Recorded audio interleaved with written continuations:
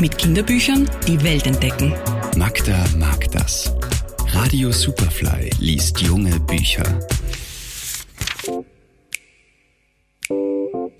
Diese Woche habe ich einen musikalischen Bilderbuchtipp für euch.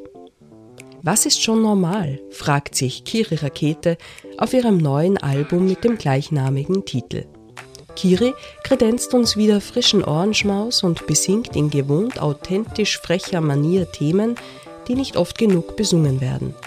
Etwa das Hängebauchschwein, welches über gesunde Atmung philosophiert, den Reisepass und eine missglückte Reise nach Rumänien. Sie singt vom Fahrradfahren, vom absurden, aber nicht abnormalen Theaterfloh oder von Hundertwasser, eine Hommage an den Wiener Künstler. Ebenfalls auf der CD ist das Lied Wie ich will, das nicht nur zur eigenen Wandlungsfähigkeit einlädt, sondern zu dem es auch das wundervoll poppige Bilderbuch Heut, da bin ich eine Maus von Franziska Höllbacher gibt.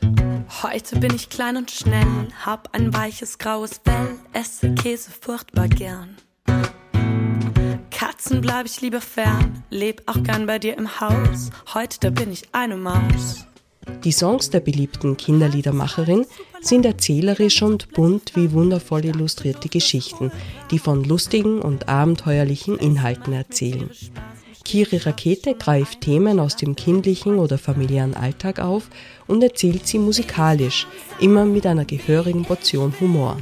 So mitreißend, echt und auf menschlicher Augenhöhe, dass bei ihren Konzerten garantiert auch die Erwachsenen ihren Spaß haben und man sich bei der einen oder anderen Zeile vielleicht sogar ertappt fühlen kann. Normal. Lieder zum Nachdenken, Weitererzählen und Mitsingen.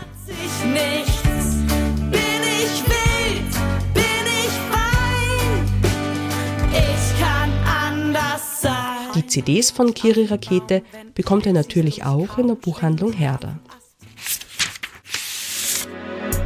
Magda ist Buchhändlerin, Autorin und Verlegerin in der Edition 5 Haus. Ihr Buchtipp der Woche online auf superfly.fm.